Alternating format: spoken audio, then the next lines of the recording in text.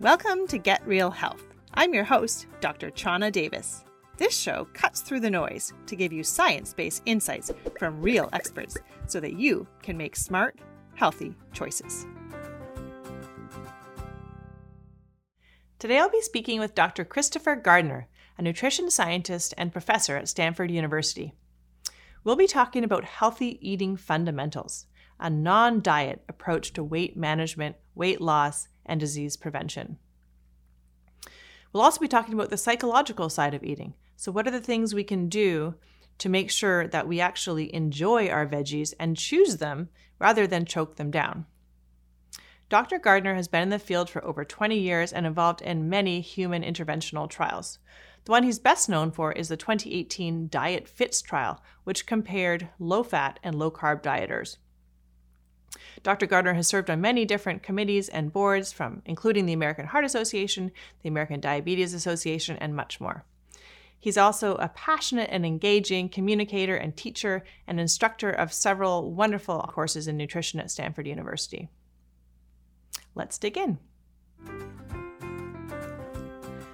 Hello, Dr. Christopher Gardner. Thank you so much for making the time to chat. I know you have a very full plate, so your time is much appreciated. Happy to be here, John.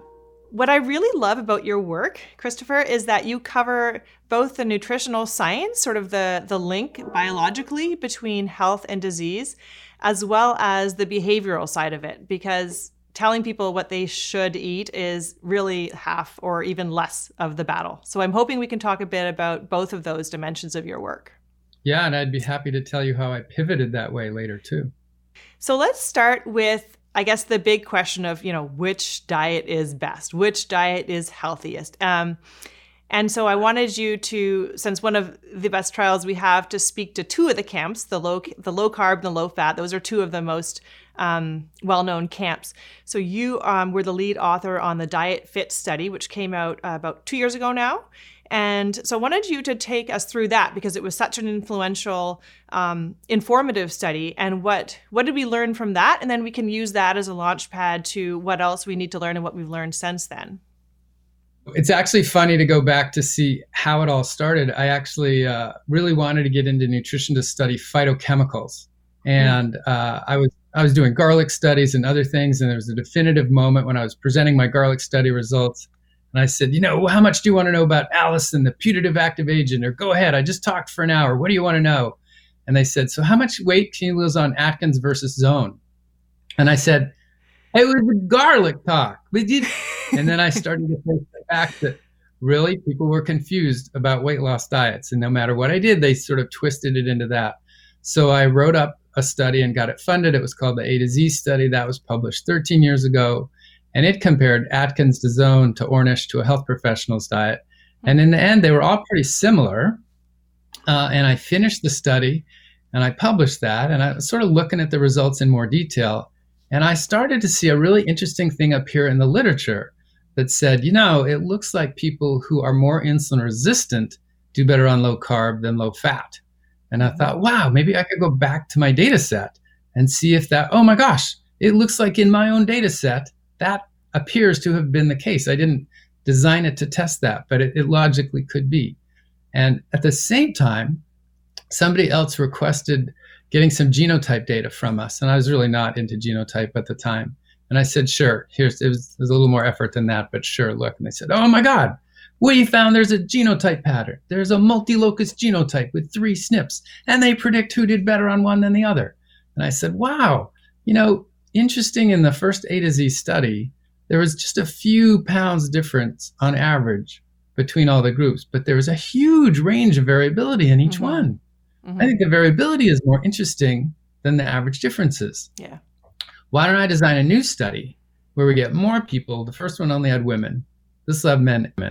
And even though it looks like we're going to test low fat and low carb, we're not. We're actually going to hope that we reproduce the variability. Mm-hmm. And that we will now very intentionally collect data on genotype and on insulin resistance and do oral glucose tolerance tests instead of just a fasting blood draw. Yeah.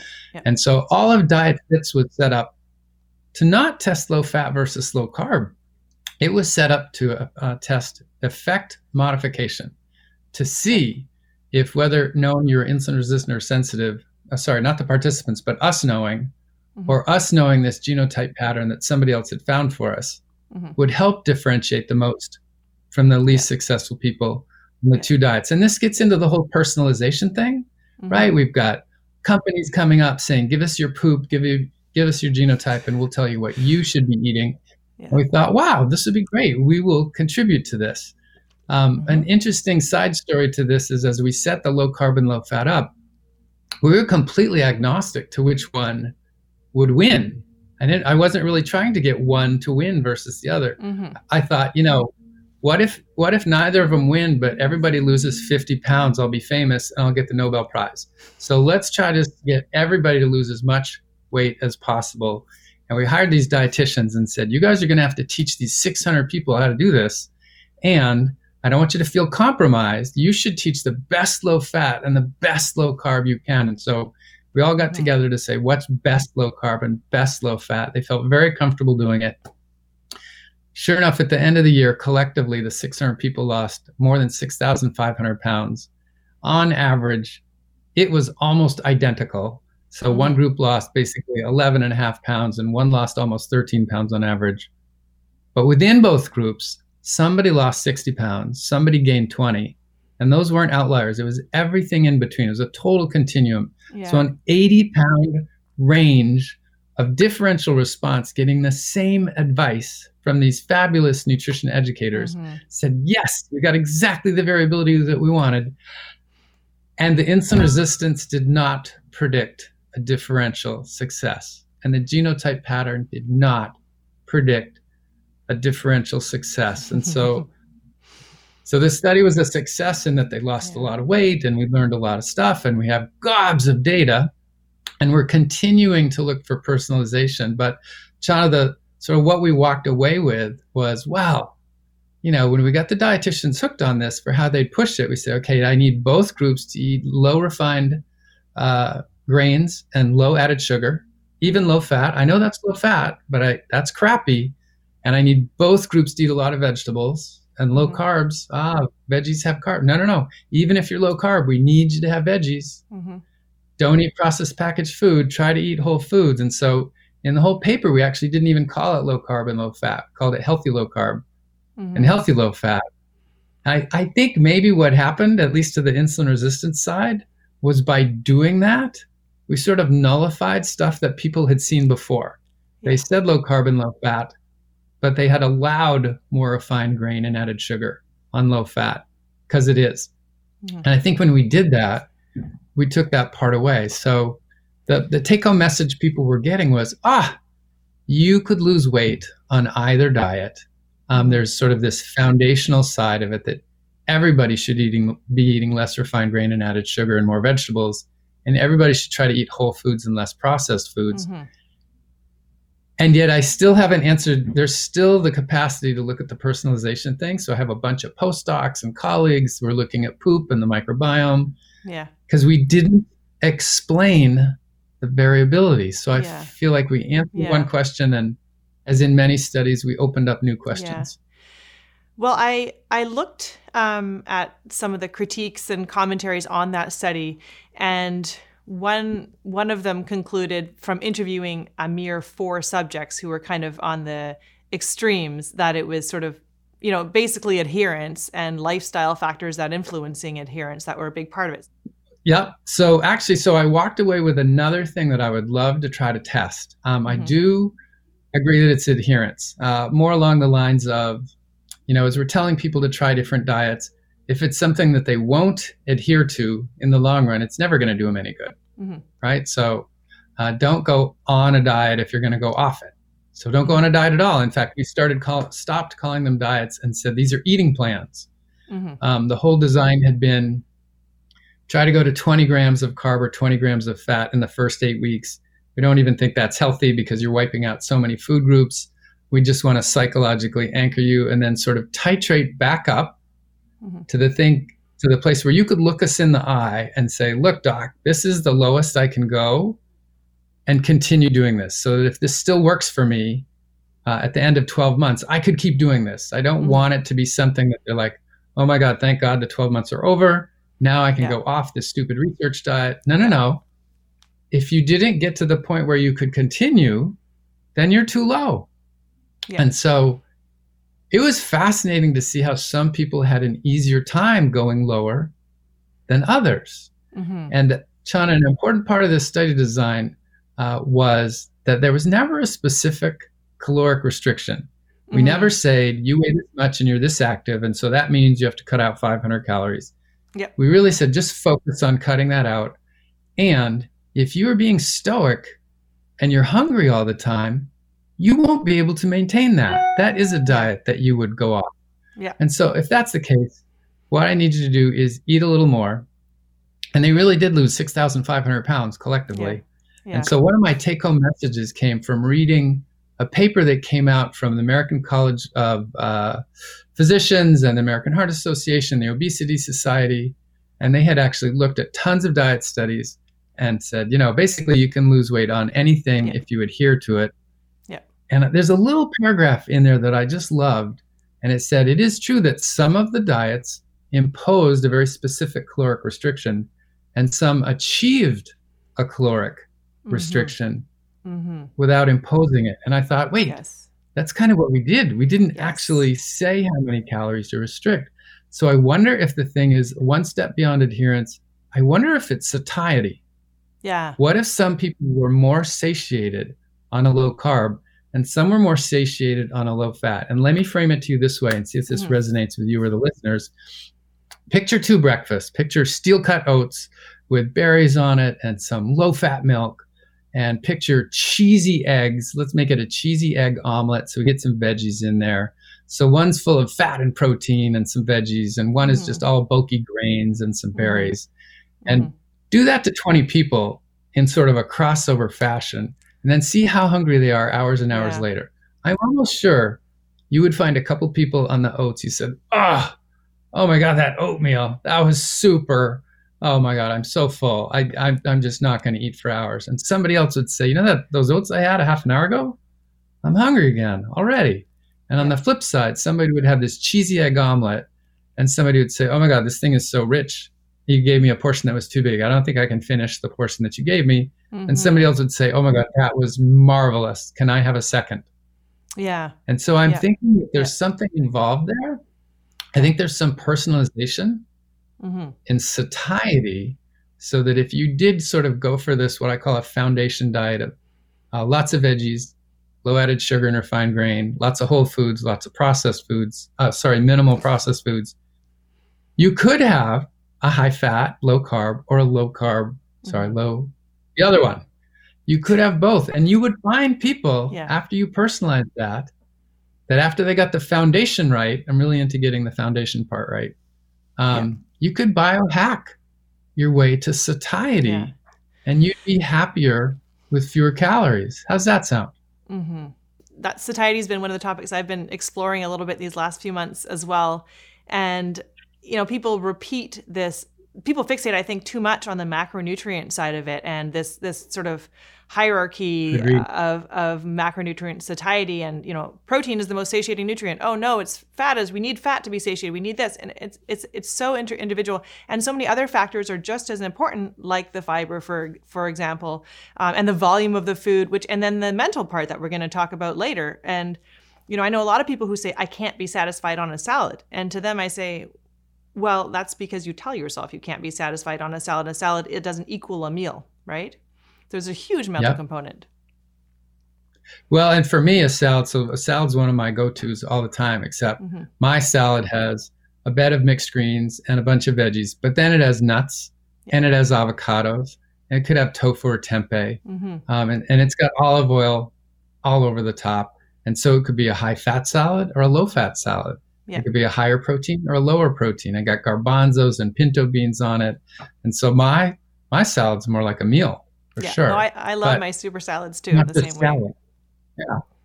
I think it is important to highlight something you spoke about in terms of calories, because there's a lot of confusion about, how much calories are the driver of weight loss, or, is it the macronutrient mix that matters? So I think your trial reinforces the messages that I've seen in the meta-analyses, is that calories are in fact are the primary driver in predicting weight loss.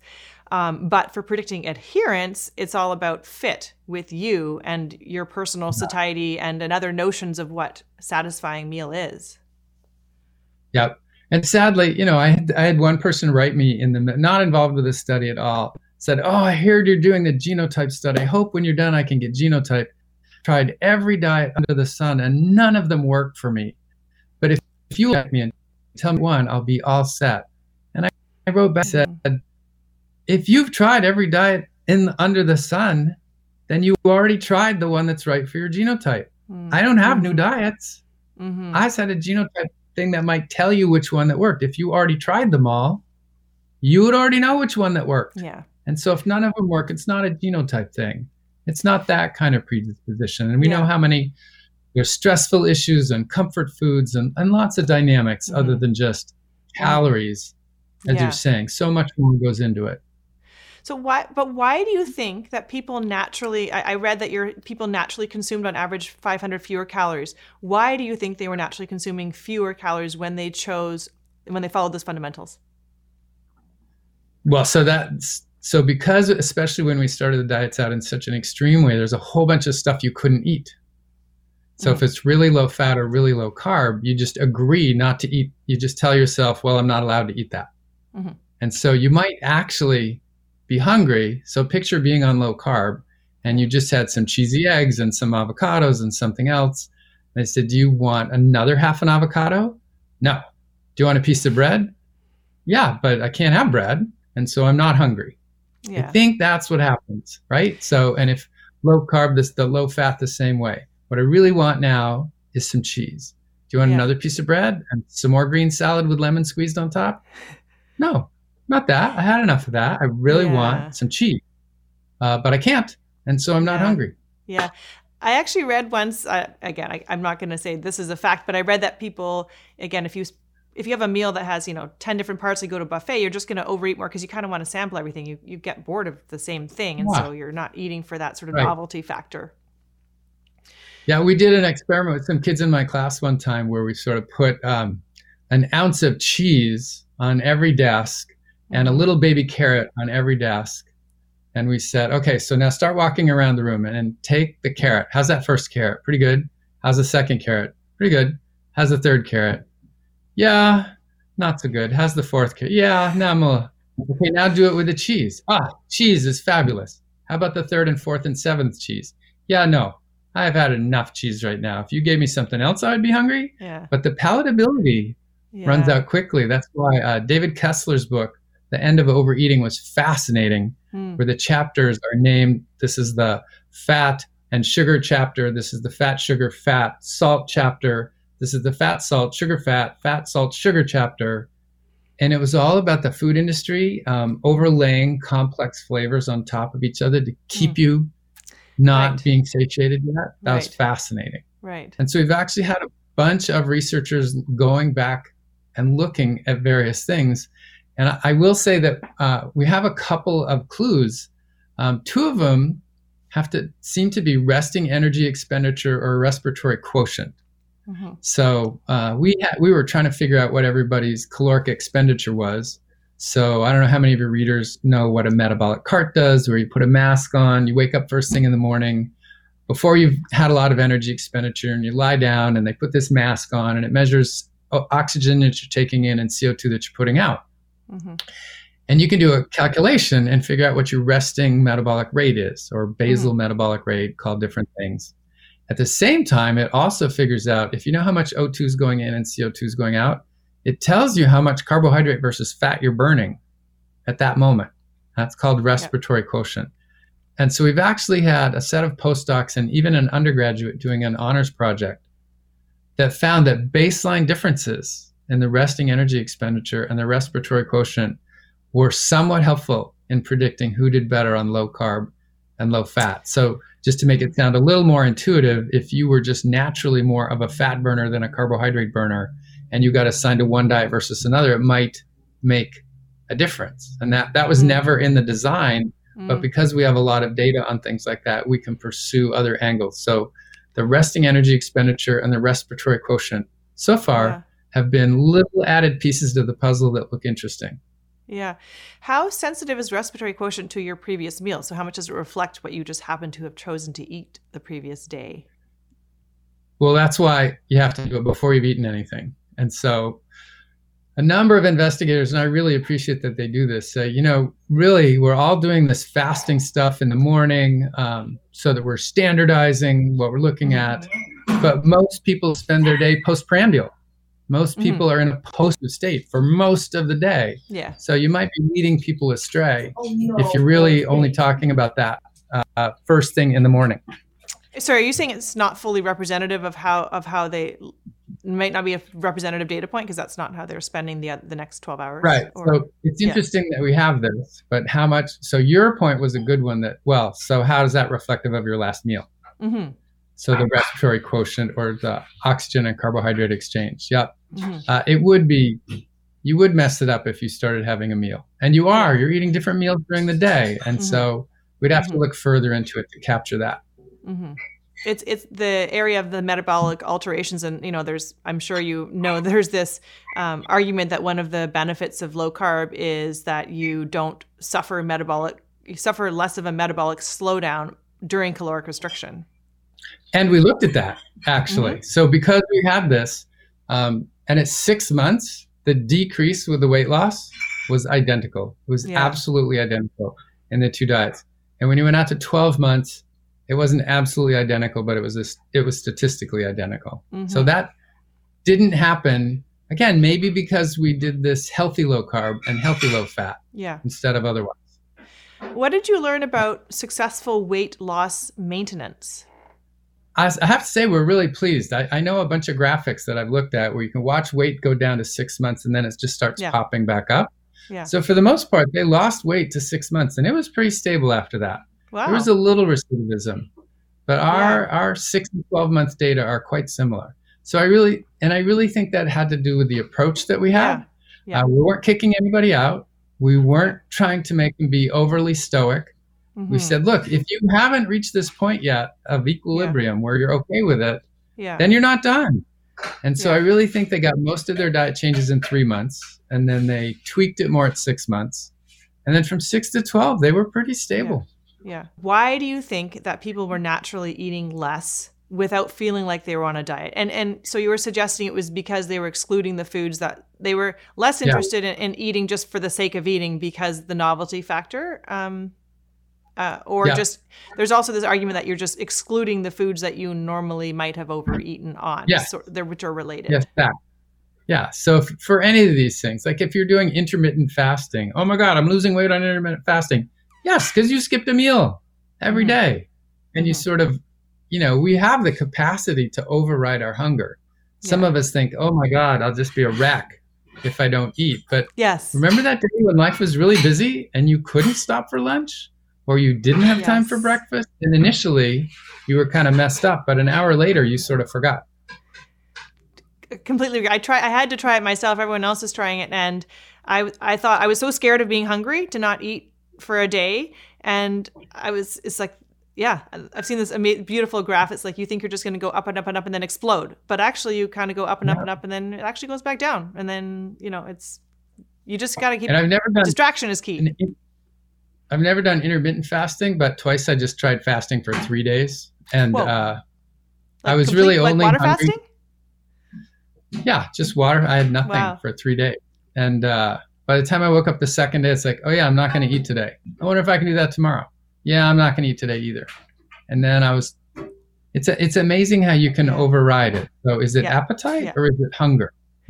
Yeah, no, I think for me, a big part of it is just eating is pleasurable, and my husband tried it with me too, and he said it's a joyless day when you don't have food. Well, right. You need some more joy in your life. Well, Chana, that's one of my things. So in a lot of the talks that I give now, I'm really frustrated that a lot of nutrition has taken the joy out of food.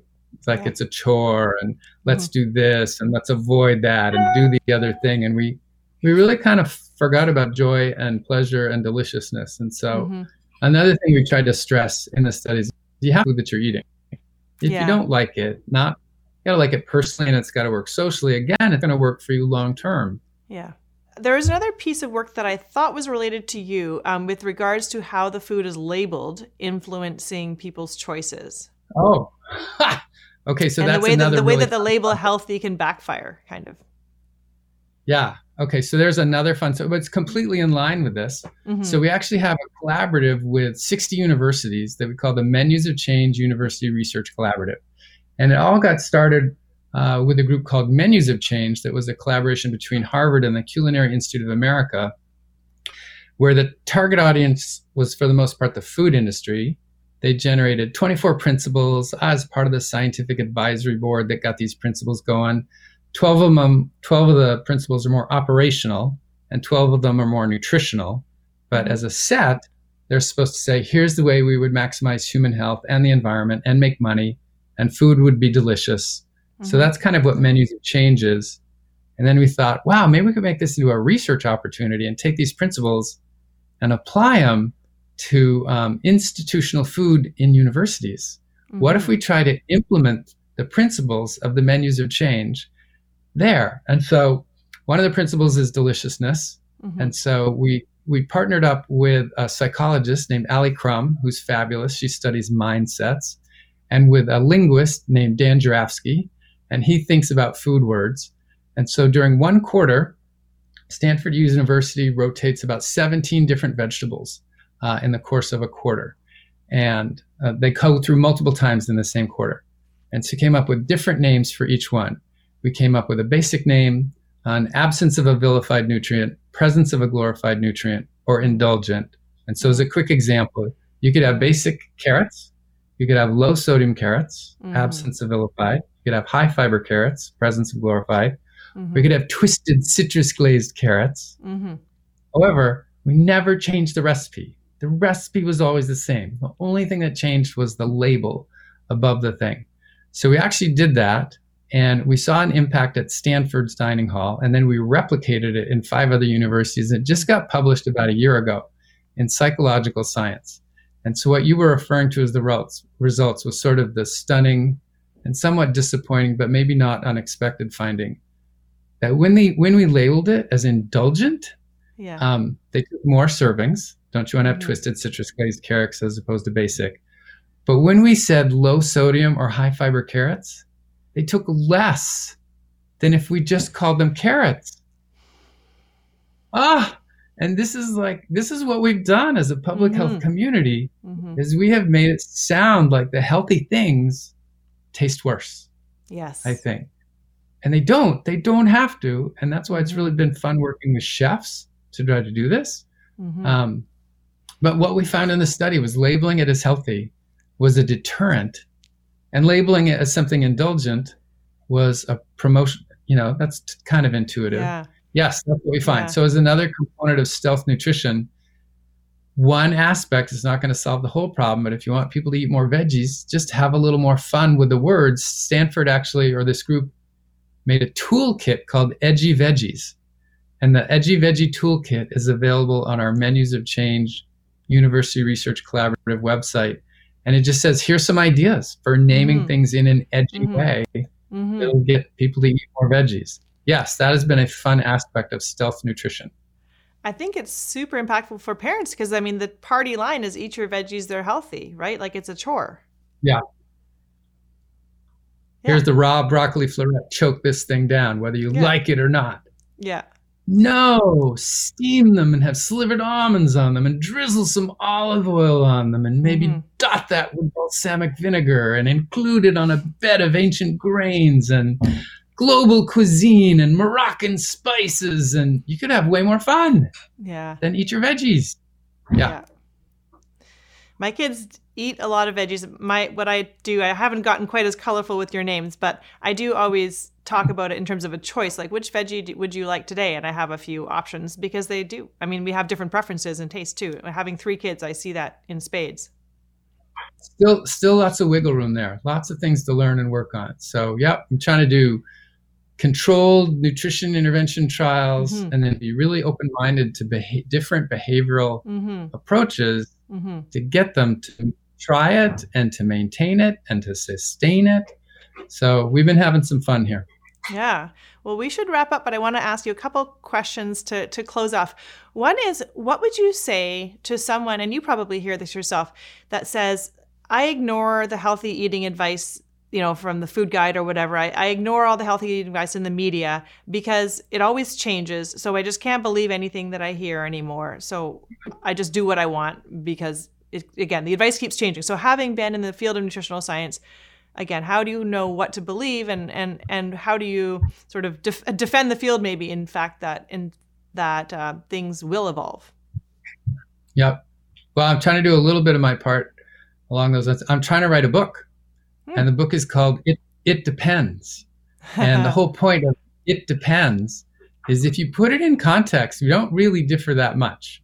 It might, the soundbite in the headline might say it works today and it doesn't work tomorrow. And if you look at the dose and the population and the circumstance and the duration, you could say, it could actually be yes and no. It doesn't have to be yes or no. It could be yes in this situation and no in this one. Yeah. And you're not being, just put a little more effort into seeing the different situations here, and it won't be as contradictory. So I'm trying to have fun in my It Depends book and say, look, here's sort of the chemical composition of the food, and here's the cultural habits that go on with eating this food, and here's the environmental impact, and here's the animal rights and welfare impact, and here's the economic impact. And so it depends on what your priority is. Yeah. And if you know what your own priorities are, you will find that we agree much more than we disagree.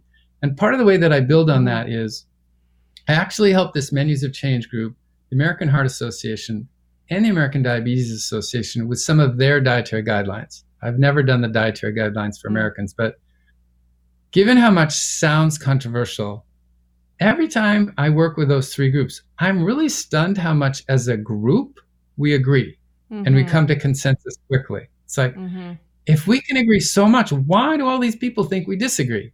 And I know why it is, because we get all the studies in front of us and we say, oh, yes, in that context, it's true, but in the other context, it's not. And when that just becomes a soundbite of a macronutrient or a single food or a single nutrient, it's really easy to say, I found an example of yes and no, when in fact, that's not necessarily contradictory. So that's how I try to handle that one.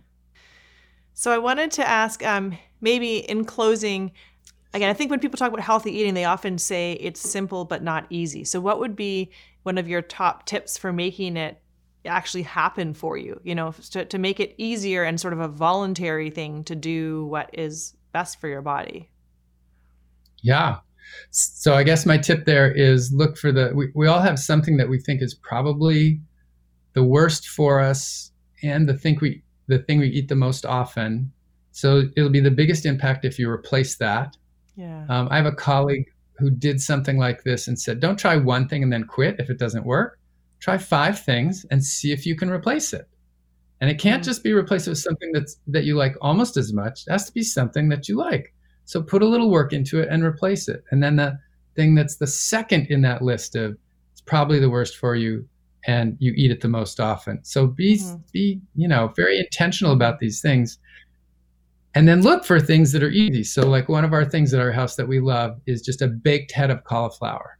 We just cut it up. It's super fast. Yeah. We put some oil on it and put some turmeric and cumin or some fun spices, throw it in the toaster oven, and half an hour later, we can eat a whole head of cauliflower. Avocado toast. I'm teaching a human nutrition class, and we had an avocado toast contest. And we said, what do you put on your avocado toast? And it was fascinating to see all the things that people put on avocado toast. We talked about a really good whole grain bread and some veggies on top of the avocado or some herbs and spices. And so some of these things can be fairly quick and easy. So personally, I have not a cookbook. I just have a 3-ring binder. And I've always kind of found that when I get a cookbook, I have 1 or 2 favorite recipes from the cookbook, but not hundreds. And so I just photocopy the one, or I get something online and I print it out. And so now I just have a little 3-ring binder with 15 or 20 recipes that are my favorites. Easy to find the ingredients, fairly quick to cook. Everybody always loves them when I make them. And I'm not pushing myself to do that all at once. That was developed over years. So be kind to yourself that you can't make huge changes all at once, but You have years and years to go. So over time, just start tweaking it, making it a little better and a little better. And I'm 60 years old. I find at times I'll still change something in my diet. I completely agree that I see a lot of people who know what they should be, know how they're sabotaging themselves, but continue to do it. And often, unfortunately, these things come from, they're being almost thrust upon you. It's like the cookie, like at Genentech, the cookies, they're insane, and then you go to every meeting, has this massive cookie platter, and, then next thing you know, you've got the Gen 10. So these, but they're just, so I think your food environment is such an important part of it. So I have a fun intervention there. I've been working with Stanford Catering, and I found out that the admins who order catering food for meetings hate ordering for meetings. They get this huge catering menu list, and if they do it right, nobody says anything, and if they do it wrong, everybody complains. There's like no win to be this admin. So I started working with catering, and they have sort of embraced these menus of change principles. And I said, okay, we're not going to order off the catering menu. Bring me something and expect that somebody's going to be gluten-free and somebody's going to be paleo. And, have some fabulous tasting food. And what came in this week that's fresh. And so they'll make me, for example, a soup that's vegan. And if you wanted to put bacon bits on it, you could. But the bacon bits would have come from pasture-raised pigs, right? And they've got a salad, and there's something you could add on the side. You could have it or not. And I found my colleagues say, oh, my God, where did you get this food? Who's the new caterer? I said, it's just Stanford Dining. I said, no way. They have the Mediterranean platter or the Latin American platter or the cheesy sandwiches. I said, no. They're chefs. They'll just make this food. The reason they make the other one is because that's the default. The admin says, oh, everybody's going to want cookies, and everybody's going to want a dessert, and everybody's going to want this other. When in fact, they didn't ask them. They just got complaints before. And so if the norm is just this is what they brought. One of my favorite desserts, in fact, came from Walter Willett. It's called Three Pleasures. It's dark chocolate and nuts and fruit. And so the caterers used to bring some dessert because they thought, oh yeah, everybody wants dessert. And it turns out not everybody does want dessert at lunch. And they were bringing big cakes with big slices or big cookies. And now you take a little bit of dark chocolate, a couple of nuts, and a little bit of fruit, as much as you want or none. And so it's been really fun working with them on that for some of these catered events. And I've had a fabulous response from the people saying, oh my God, how'd you get this? What special thing did you do? I said, in fact, I did less than usual. I just said $20 per head and 20 people. Here it is, bring food. That dessert sounds awesome. That's what I actually usually my go-to when I'm at home and I feel like having something sweet after the kids are in bed.